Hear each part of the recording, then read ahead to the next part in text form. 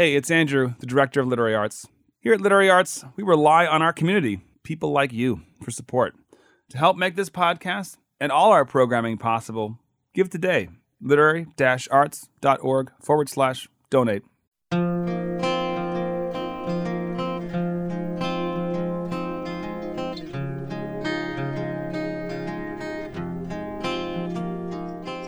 Welcome to Literary Arts, the Archive Project. I'm your host this week, Amanda Bullock.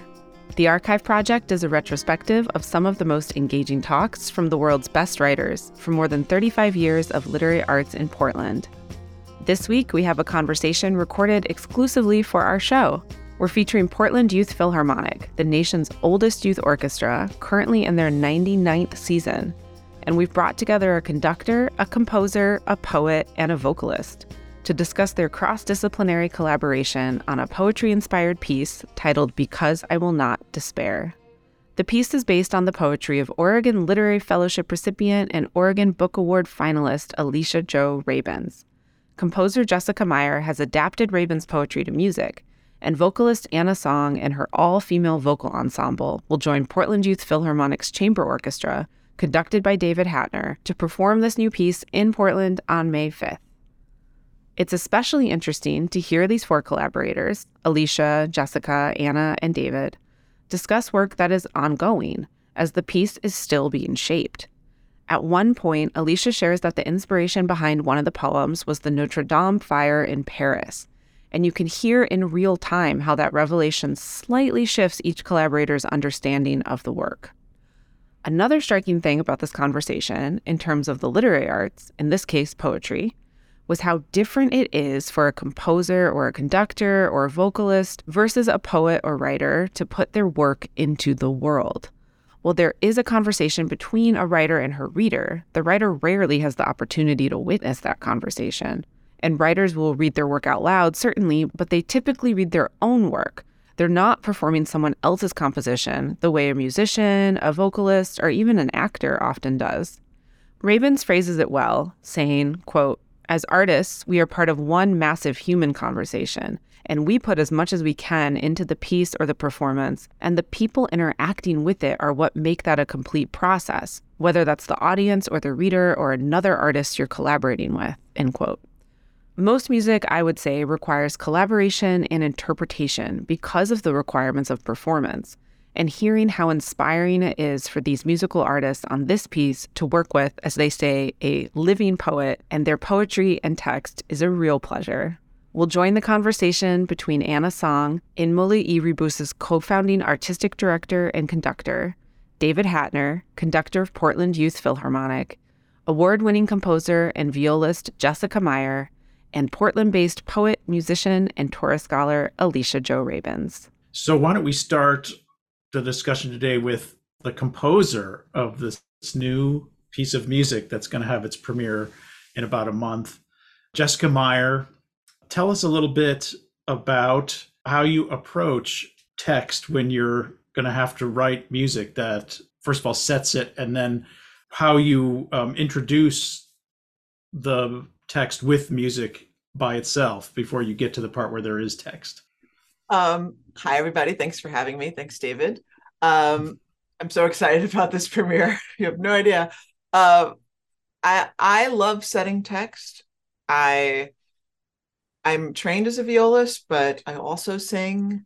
And there is something so immediate about having to set text, is that it kind of does the job for me as far as really setting the mood, or once I dig into the meanings that come across to me behind the text, that it kind of makes my job easy to figure out what poems would be what movement and what kind of mood they would have. When we started this piece, first of all, Alicia and I go like back 10 years. One of the first things I was doing before I became a composer almost 10 years ago, I was writing stuff for myself in Looper. And it was right after visiting her in Portland that, and meeting a bunch of other people, that I, on the way home, had this idea for a piece. And then became acquainted with her poetry. So I had used some of her poetry for a different show that I have for Looper and Dancer. And then when this project came up, I said, send me a bunch of whatever you got. And usually my process when setting text is I have to sort of cull through a bunch of different ideas or poems, and then I kind of take the ones that grab me in a sort of a visceral, emotional way and kind of just put them in front of me. And then I figure out if I had to sequence these in a way to make an arc for a piece, that becomes the next very important step, and being super clear to myself, like, well, how does one go to the other, and what's the big idea? And then I would say the next step after that is just really letting them sit in my head and ruminate as far as what sounds come up for me in order to express these words, both like what the obvious things are and then like the meta behind. That's what's so wonderful about poetry. And then I start making a plan, just sketch. Like I actually have the text printed out with space underneath it, and just start even drawing shapes underneath it or circling what words are super important. And oftentimes when I'm working with text, I always ask the poet, is it okay to take that license that a composer does to, like, maybe resequence a particular, or like repeat a certain phrase. And I know in the very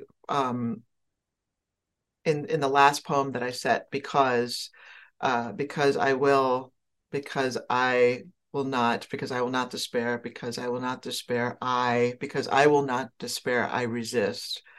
And then I feel like there needs to be this vamp on I resist. And so I think that's the beauty about working with living poets, is that you could ask and like get permission and be like, can I play around with this? And she's like, sure.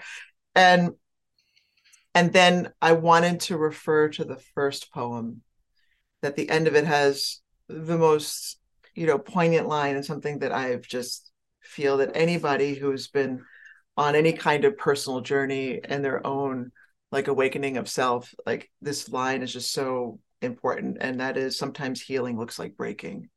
And so I wanted to make sure that at the end of the piece, we kind of circle back to that. And so again, having that kind of permission and working with living poets makes, again, my job easy. So that's a little bit of an insight of how the process was anyway.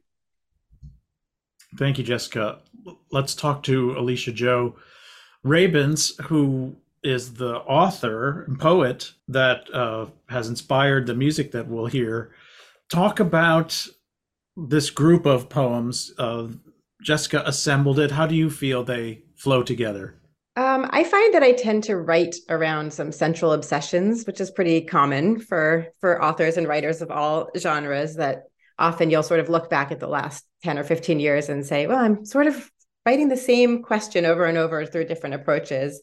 And so I loved seeing what Jessica chose, and how it reflects on themes of, like she said, healing and breaking, and self growing and coming into oneself, and how sometimes in order to find your own power and voice, there's a lot of letting go that also has to happen. And so those are all things that I may not necessarily say directly in a poem, but that's a lot of the energy that underlies these poems. And it was really lovely to see which poems Jessica chose and then which order she put them in. And, as a living poet, I feel like it's a great honor to have somebody interact with my work in this way. And I haven't heard the piece yet. I'm so excited to hear it. But even just seeing the way that she arranged the poems and which lines she chose to bring back, because I've seen the text as kind of edited by Jessica. And it just feels like a really wonderful collaboration where the beating heart of making something new feels very alive in this project. That's fantastic. I can't wait to hear it either. Currently, I'm in rehearsals on the notes of the orchestra part and making sure that they have the right energy that gets to the place where the voices can enter and be at their most effective. And once we hear it, a lot of that will change because of our understanding of how the words have meaning. Anna, your ensemble will have the job of projecting the substance of the text as well as the meaning of the notes. How do you balance all the different needs of the author, the composer, and so forth? Yes, thanks, David. It's first of all, I just want to say how thrilled I am to be here and to finally sort of, at least virtually, meet Alicia, Joe Ravens, and Jessica Meyer. It's just wonderful to see you and have this opportunity to have this discussion. I guess it's challenging, but at the same time, it's the kind of challenge that is so fun to dig into and collaborate with in terms of, when questions arise and sort of discover the essence of both the text and the music as we rehearse, especially since it is a brand new work and there is no, recording and things like that. For me, approaching a piece like this with, vocal music that is accompanied, I definitely start with the text as well. And as I'm looking through the score, think about sort of the syllabic stress of the words, but also the natural rise and fall and shape of the phrases, and then working sort of out from those more focused, smaller components into the larger arcs of the poem, and like Jessica was talking about, of the piece, as a whole. So for us, as I'm looking at, I also have the sounds of the singers in my head because I know the voices very intimately and the combinations of voices. So I'm kind of looking for how to best express what the words seem to be expressing. And of course, this is my interpretation. And so after we have some recordings and initial rehearsals, we would love to hear the feedback from both the poet and the composer, in terms of whether we're on track to kind of to present that vision that is part of how they see and hear it in their minds as well. But yeah, so starting with sort of the phrasing and shaping musically how the phrases are sung, how the words are sung. And then also, since Jessica has moments of, where it's just one melody, one voice, places where it's a duet, and other places, of course, where all the voices are singing together. So these changes in texture, and then harmonically what's happening. And so I'm sort of trying to balance, how the voices sound together, the timbres, and depending on the range and the dynamics and everything like that, to again contribute to the shaping, to the overall expression of what both music and text are aiming to do. So that's my goal, at least at this point. And as rehearsals continue, like I said, I'm very looking forward to getting that feedback from the collaborators. So that's what I love most about working together with others. That's great. Another question for you, Anna. With your ensemble, have you spent time discussing the meaning of each poem and how that's going to relate to how you're performing the notes? Is that part of the rehearsal process, or are you mostly in just assembling technically to make sure you're ready to go? Well, first, definitely we, given the amount of time that we have, we will start sort of with the more technical things, just as far as trying to, get singers familiar with what these pieces call for vocally, technically. But definitely talking about the text and interpretation and overall sort of ethos of each poem. Because that imagination and the emotional element is what essentially will fuel the expression. One can talk about, oh, diminuendo here, or get louder here, or you should be louder here because you have the, third of the chord. Like all that stuff is fine, but it's not going to mean anything, and it's going to sound empty if the singers don't have a clear idea of why this music and these words live and breathe. Like they need to have that connection with our humanity, right? With our ideas of what it means to be alive and be artists. And I think because the texts are focused on women, as women, it speaks very much directly to our experiences, both as individuals and as shared experiences as women. And it's really great because we have been around now for about 16 years, and a lot of us have been singing together for almost, if not the entire time. So we've sort of traveled life together.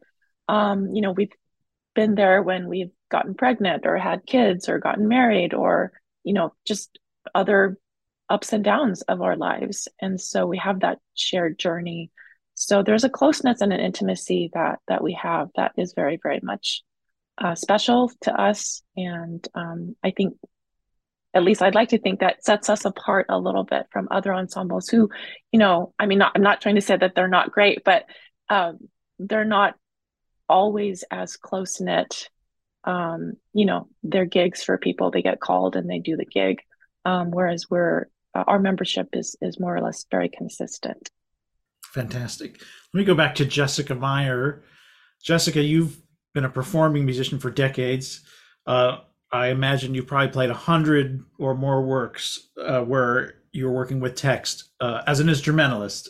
Can you talk about how you thought about those sorts of works as you think back on them, and how that's informed your experience for you now as a composer to do the same thing, to set text? Yeah, I've certainly have performed the usual canon, of like Requiem, like Fauré Requiem, still one of my desert island pieces, will always be. And Art Song, one of my favorite, Frau Lieben and Leben, like all just, setting of song is deeply important. And then after playing a lot of new music for over 25 years, I think the number one thing for me as a composer is to make sure people understand the text. And so I'm always taking great pains in making sure I set the sound so that they're not getting too much in the way of the consonants, that there's power when there needs to be power, and then when I'm giving the singer something really wonderfully delicate to do, to just have everybody just provide the instruments, just get out of the way and just provide like the layer of color that's needed to make I don't ever want to be a moment where someone's in the audience and they don't understand what they said. That's really what I strive to do. And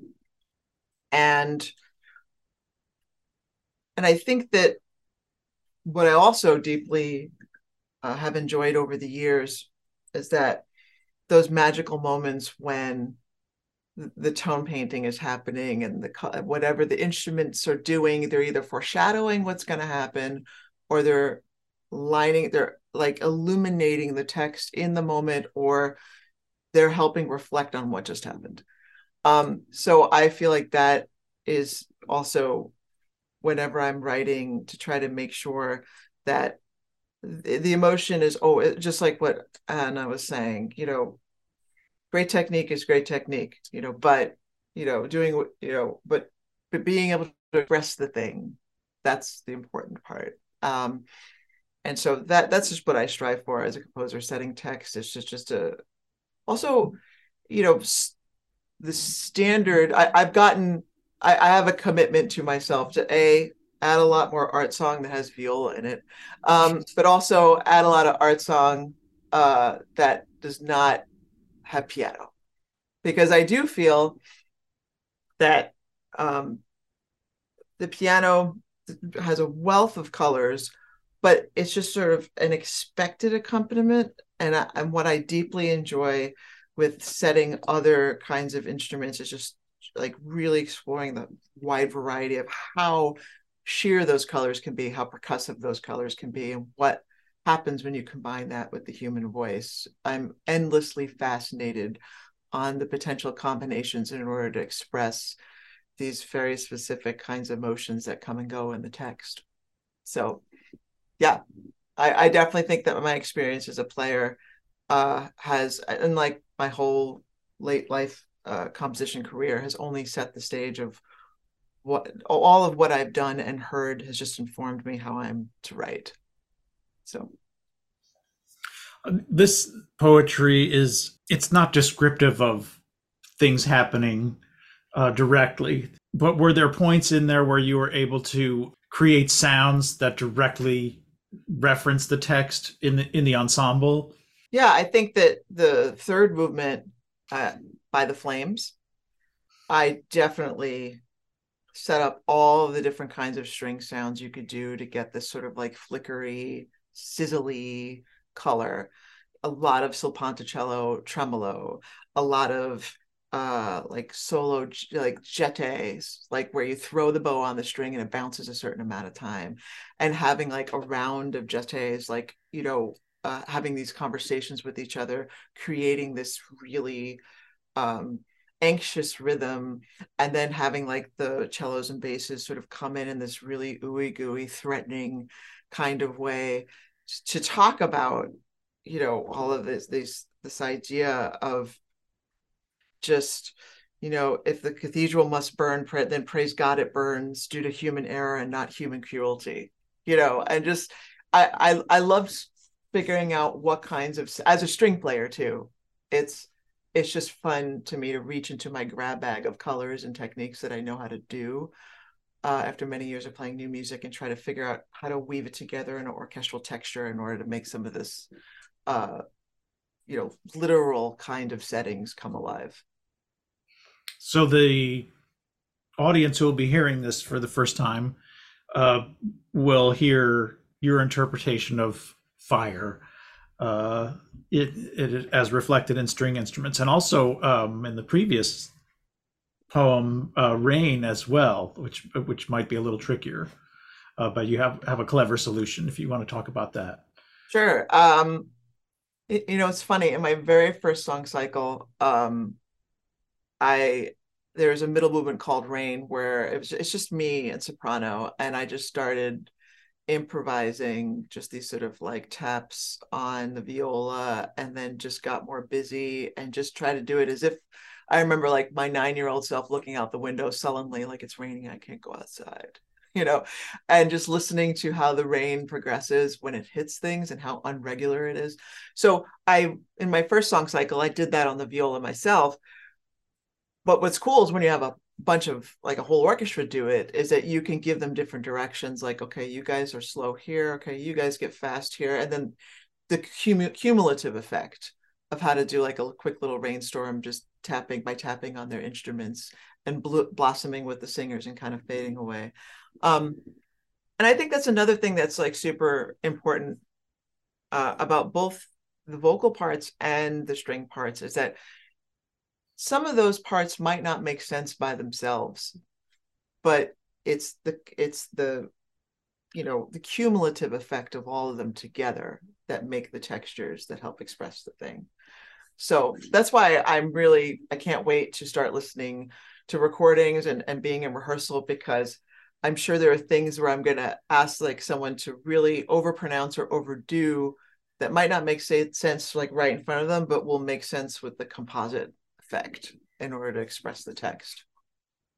Well, let's talk more about the text itself with Alicia Jo. Having just heard that, I'm curious if your words have been set to music before and how your experience was in those situations. Yes, my story is kind of interesting in terms of this, because I also grew up playing violin and viola and doing some music composition. And so because I was doing that as a teen, I had a lot of friends who were also writing music and needed text. And I've been a poet since I was pretty young. So I think my experience having my words set to music started younger than many people did, just because of that happenstance. And my approach to my work is when it's on the page, I'm extremely thoughtful about what it looks like and where the line breaks are. And, I go over and over each word and try to make it as strong as possible for an experience for the reader. Because as a poet, you sort of put your work on the page and then send it out, and you're not there when it's being read. And so every part of the experience that you want a reader to have has to be contained in these like maybe 20, 30 words. Sometimes they're pretty short. And so every space matters, every word choice matters.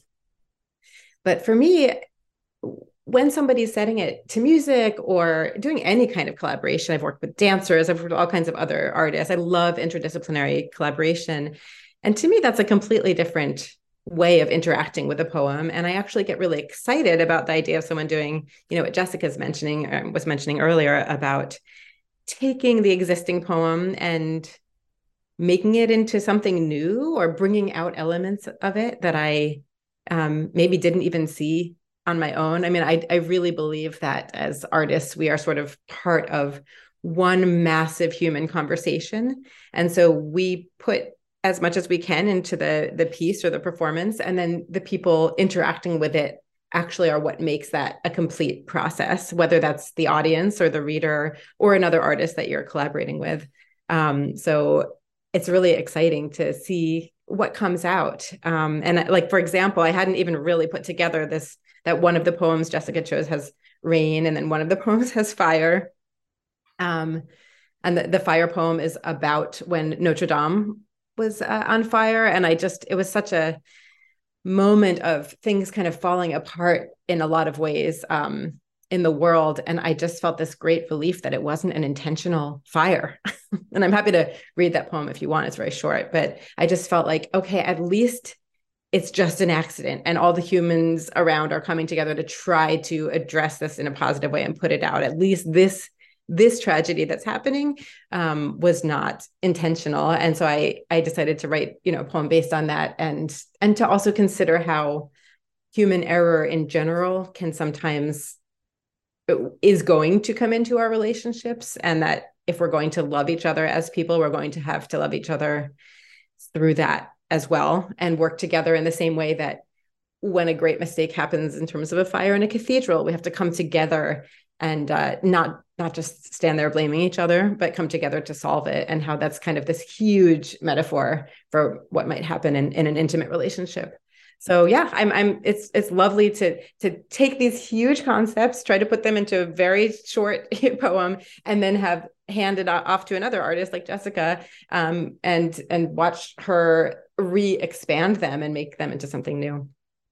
So Alicia, we would really love to hear you do a reading of one of the poems. You had offered to do that for Human Error, the third movement of this piece. So would you be willing to do that?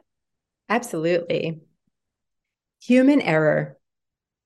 If the cathedral must burn, then praise God it burns due to human error and not human cruelty, which is so plentiful these days and maybe always has been. May I love you in all your human error. May you love me in mine. Together, we make a cathedral of the simplest sunset. We hold each other, faces illuminated by the flames.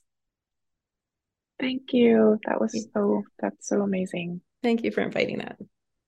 Anna, does learning more about the origin of one of the poems, how does that strike you in terms of where you might be headed with your interpretation, musically speaking, and of course the pronunciation of the text itself? Well, I was actually, it's kind of obvious, I guess, but just hearing Jessica talk about how important it is that every word is understood by the audience and the listener. I don't know, that was just exciting because I had been going through the score and emphasizing consonants and wanting to tell the singers to make sure that we have shadow syllables at the ends of words and things, just so everything is really, really clear. So I just was like, yay. Again, I know that sounds obvious, but there has to be a definite intentionality with performing text, especially when it's accompanied. And of course, it depends on the acoustic that you're in and everything. But kind of like what both Jessica and Alicia mentioned, that attention to detail, to every nuance, every decision. It's not arbitrary. And so, that's exciting. And I think having, all of us working together on this project have that level of kind of, aiming to take care with every detail on that level is going to be, I don't know, it's just cool to share that across the board. But yeah, just to respond really quickly to what Alicia said about the cathedral, the poem, the Human Error poem. I had no idea it was about the Notre Dame, the Notre Dame Cathedral. So of course, I would assume that all of us remember that moment when we heard about what was happening. But because just as a poem, not knowing that was what inspired it. I mean, I found it resonated with me a great deal because to me, the cathedral sort of represented, things that were external, anything that is that maybe represents the establishment or anything like that. And so sometimes those external structures or things that we think are what give our society and our humanity meaning, I guess, or significance. Sometimes those things have to be turned upside down in order to really, and in other words, destroyed in order for the real essence of things, of ourselves, of our relationships, and of love to kind of rise up or be born again or be reminded of that. So yeah, I mean, I love that poem. So I don't know. I'm trying to think about it right now, just realizing, oh, it was inspired by the Notre Dame. I don't know if that's going to change anything in terms of the interpretation, but I definitely feel like I'm going to need some time to process that. And yeah, it's just cool to always hear and learn new things about something that you've been sort of digging into, right? Especially from the person who created it. So I think that's just amazing. And yeah, so thank you, Alicia.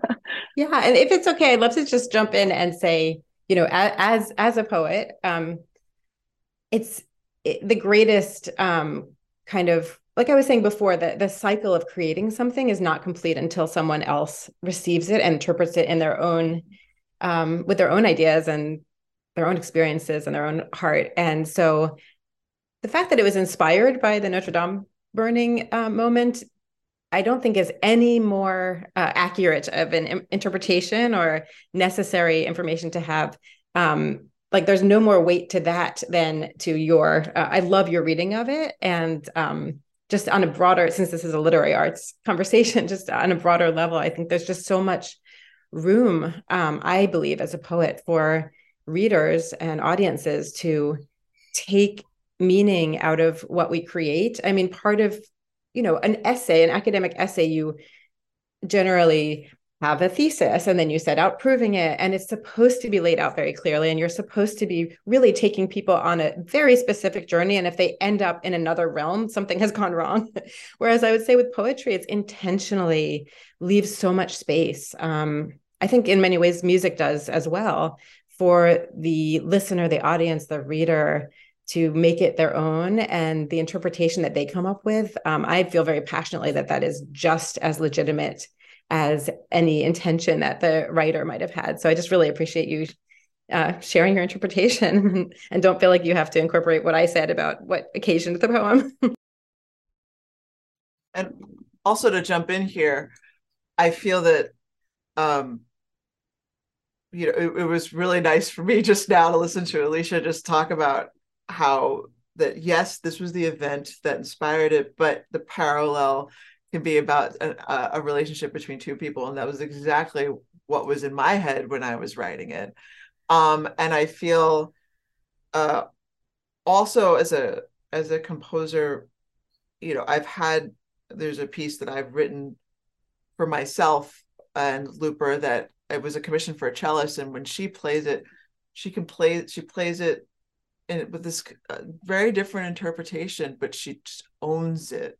And I feel like that's the beauty of what these collaborations are about, is like, I have very specific places where all of my choices came from, but I'm not about to tell everybody everything about them. I'm going to put all that I'm going to lay it all out in the score. I'm going to lay it all, like, I'm sure when I see you guys in person, I'm going to be like, more of this, do this, do this, do this for now. And then like, let's see what else is happening. But I don't have to necessarily explain why, because that's the beauty, is that of like that liminal space where you don't know, and that's where you're bringing yourself as an audience member, as a performer, to whatever the art is, and your experience of it is what's important, is the thing that you carry away with you. But it was also just nice in general that Alicia was in New York, and we went out to lunch, and we were really powwowing about a lot of things about our lives on different coasts, but like married, having kids, and just thinking of the parallels of things that a lot of the same things she's writing about, I'm writing about, in my work, and so but just in different ways, and just seeing where things can connect, but also like being able to, everyone feeling good in their own place to be able to respond to how they need to respond. And so that is a wonderful thing about, and whatever happens is what's going to happen now. 6 months from now, this piece could be doing other things with other people, or even with the same group of people. Let me follow up with you, Jessica. The musicians in the orchestra are all high school students or middle school students. They're going to be giving the premiere of your piece I think for all of them, except for maybe one. This will be the 7th world premiere they're going to give this year. That's a lot of new music for young people. So they'll have heard a lot of contemporary voices. But it's important for them also, that especially the young women in the orchestra, to know like this is a path that people are very successfully treading right now without restrictions. Can you reflect on your student experience, and whether that was at what point it became apparent to you that anyone could be a composer, or was that always in the air for you? First of all, I just want to just give a shout out to Portland Youth Philharmonic with the amazing programming that they have, and to have youth orchestras play the sheer amount of contemporary music with living composers that you do. It's just makes my heart sing, and is a model for folks around the country, honestly. Because it's so easy to go back to the canon. It's so easy to go back to what quote unquote, what sells. I mean, we still have symphony orchestras that are not programming women at all, in seasons coming up when we're over 50% of the population. It's like, I mean, it's and even some schools, not one woman composer on a whole season of undergraduate or graduate work. But however, I have to say, I went to school in the 90s, and I graduated in 92. And my background is that I started kind of making up stuff on the piano. And then in high school, I was part of a really great I had great music educators out in Long Island, that we were using very old Apple computers to do like synthesizer Kurzweil stuff, and I wrote this little piece for viola and computer, and I toured with it, and I spent so much of my high school time pouring my heart out on pianos and computers, and that was my nascent composer time. But when I graduated, when I had auditioned for conservatory and got into Juilliard, I just had one thing in my mind. I'm like, I'm going to be a violist, and I'm going to get an orchestra job.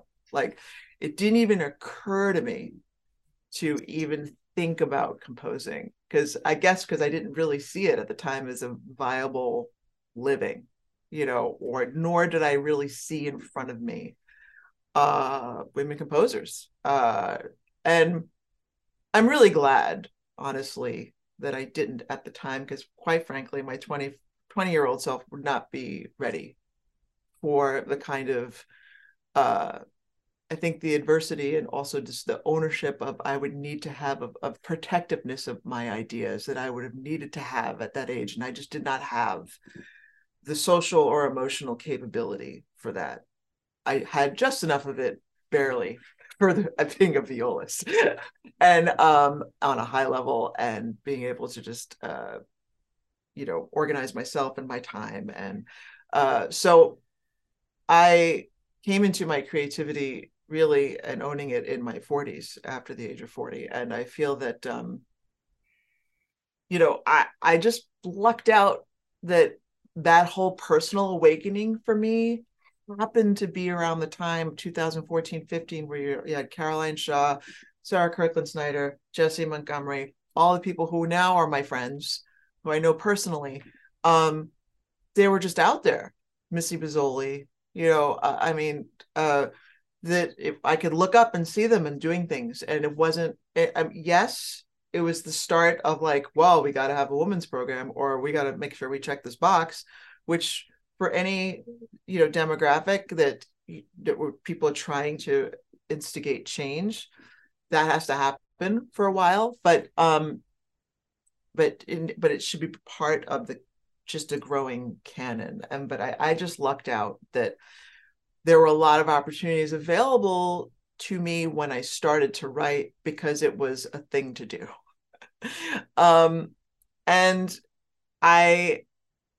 But also I was able to, count on my longtime reputation as a performer, and my network as someone who's collaborated with people, myself, and knowing what players wanted or needed from a score and from parts and from idiomatic writing, that I was lucky enough to kind of get out there quickly. But it was just the timing, honestly, of having that visibility at that particular time that made it certainly easier.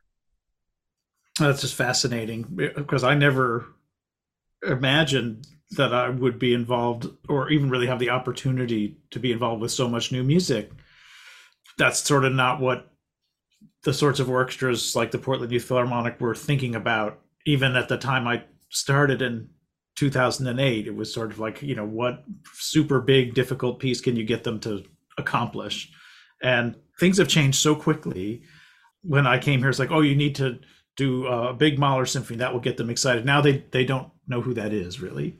Like, if you put a piece of music in front of them, it could be by Tchaikovsky, who they've heard of, but they don't know the pieces. They know they exist, but they couldn't hum the tunes, unlike 40 years ago, where every music student in high school knew like, how all those pieces went. So if you put something, whether it's a symphony by, we're doing Beethoven right now, as it turns out, but we just did a symphony by Ruth Gibbs, an English composer. They loved that just as much because of its intrinsic value. And that's sort of the great thing, is they'll take it on its own merits, whatever it is. They'll find the goodness in it, which we're certainly finding in your piece that we're working very hard on. So, Alicia Jo, having heard all this, are you interested in having more collaborations with composers? And have you had any specific ideas about that for the future?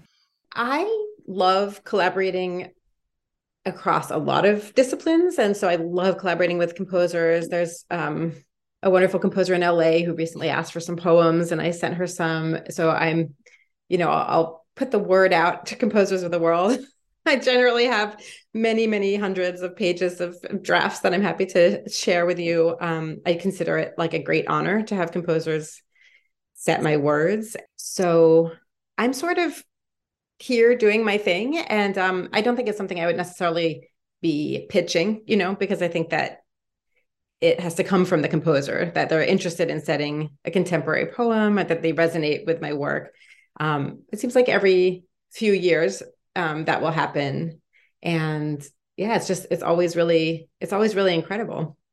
Let me ask Anna, your ensemble is called In Mulieribus, which I understand means amongst women. Can you talk about how you go about programming a season and deciding which composer should be included, and what literary content you try to make thematic relations between, and so forth? Yeah, I mean, it kind of really shifts, from season to season, depending on sort of where our interests start heading and just different ideas that come up. So throughout our 16-year history, initially we sort of got together and started performing solely early music, so medieval music, really. That was our focus. And because obviously that repertoire is so ancient, there's a lot of decisions that have to be made, and it's not always even clear, if they were just male voices or female voices or what have you. But that music just drew, like, each of the singers had an affinity for that genre, that style, that time period. So that's kind of initially how we got together. And then more recently, we started sort of branching out into more contemporary works and incorporating that alongside the older repertoire. And then, I don't know, I guess just like a lot of groups, with the times, highlighting the marginalized groups and populations, not just between genders, but obviously, racially and so forth. We've tried to be more mindful of what our programming reflects in terms of diversity. Because we just have treble voices, it does present some challenges as far as what's out there. And specifically, I found that music for women's voices, the amount and quality oftentimes does pale in comparison to the availability of music for mixed voices or even men's voices. So that sort of has entered a little more centrally into our mission to try and find repertoire and showcase repertoire that is of a high quality, and to perform it well, and to also showcase female composers, both contemporary but also through the centuries. I mean, we did a big concert solely on Barbara Strazzi's music a while back, on the 400th anniversary of her birth, when most male composers who kind of get to that milestone, there's everywhere, all groups are performing their music, but no, like, hardly anybody was doing that, and definitely not in Portland. So we were able to secure several grants and present a very, very exciting program of her music, and it's just so amazing. We did a similar thing with Pauline Viardot shortly after that. And we're actually getting invitations by presenters who want to sort of present, a millennia of women composers throughout the ages. And so, because we've sung, Hildegard and Cassiani all the way to, commissioning new work. So we do have that kind of breadth of repertoire that we have performed. And because we are 8 singers, we can do like solos and duets and trios, but also like 8 parts and things like that. So we have that versatility. But yeah, I'm not going to lie. I mean, it is challenging. It's challenging because there's also a lot of music out there you don't want to just put on the program because it's by a female composer, right? Sometimes I feel like that happens too. And I don't know, I tend to be very discerning, want to make sure that it's of high quality. So there's a lot to sift through. Yeah. So final thoughts, Alicia Jo, on what the audience who comes to see this presentation, what your fondest hopes are for what they will take away from your work, and as it's been gone through many different hands of treatment and voices and instruments. Well, I always hope that any audience that encounters work that I've been a part of feels moved in some way. And to me, that's so much more important than feeling like you get something or feeling like you understand something. And speaking as a poet, I think we often don't really teach poetry in that way in the United States. I've traveled to other countries where it is such a part of just the fabric of public life. In Nicaragua, it's just part of civic life. I remember I was giving a concert, and this mayor stood up to introduce it and recited a poem that he had composed himself. And I was like, wow, that would really not happen here, that a politician would open an event with a poem. And I think just the sense that all kinds of artwork belong to all of us, and that poetry is an art form that sometimes is very easily understood on a literal level, and sometimes it's a little more just like an evocative emotional experience.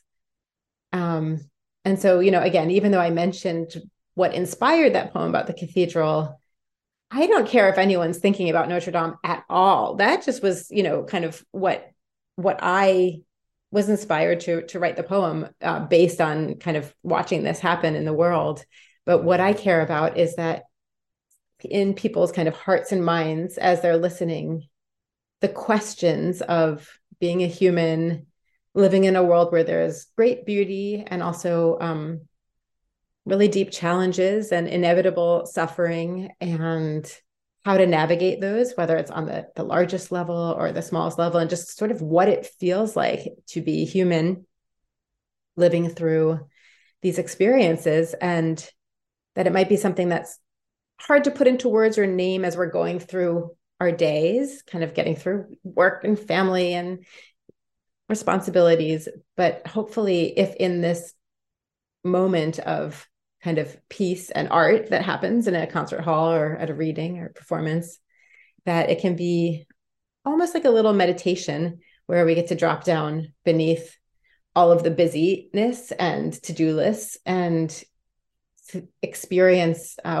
what we feel and think about on kind of a deeper level. And that doesn't have to be what the artist was thinking about, but just literally what each person experiencing it is thinking about at that moment, and what they need kind of support with, or finding pleasure in the moment, or just a sense of being not so alone. I think that's fantastic. And it's a good place to close this. Alicia Jo, Rabens, Anna Song, Jessica Meyer, thank you so much for spending this time. Thank you. Thank you for inviting that. And hope we'll see everybody for the performance. That's David Hatner, Jessica Meyer, Alicia Jo Rabens, and Anna Song discussing collaboration. David Hatner is a conductor at Portland Youth Philharmonic. Jessica Meyer is a composer and violist. Alicia Jo Rabens is a poet, a musician, and a Torah scholar. And Anna Song is the co-founding artistic director and conductor at In Mulieribus. The piece discussed in this episode, Because I Will Not Despair, is being performed by Camerata PYP, the Portland Youth Philharmonic Chamber Orchestra, on Friday, May 5th, 2023. More information at portlandyouthphil.org. We want to thank Noreen Murdoch and Jessica Vickers for their work to make this conversation possible. This has been Literary Arts, the Archive Project. It's a retrospective of some of the most engaging talks from the world's best writers for more than 35 years of literary arts in Portland. The Archive Project is produced in collaboration with Oregon Public Broadcasting. To hear more, subscribe wherever you get your podcasts. Our executive producer is Andrew Proctor. The show is produced by Crystal Ligori and Donald Orr for Radio and Podcast, with oversight by Amanda Bullock and support from Liz Olafson and Alberto Swem. Special thanks to Literary Arts marketing staff Jyoti Roy and Hope Levy, and the entire Literary Arts staff, board, and community. The show would not be possible without them. Thank you also to the band Emancipator for our theme music, and thank you to all of you for listening. I'm Amanda Bullock, and this has been another episode of the Archive Project from Literary Arts. Join us next time and find your story here.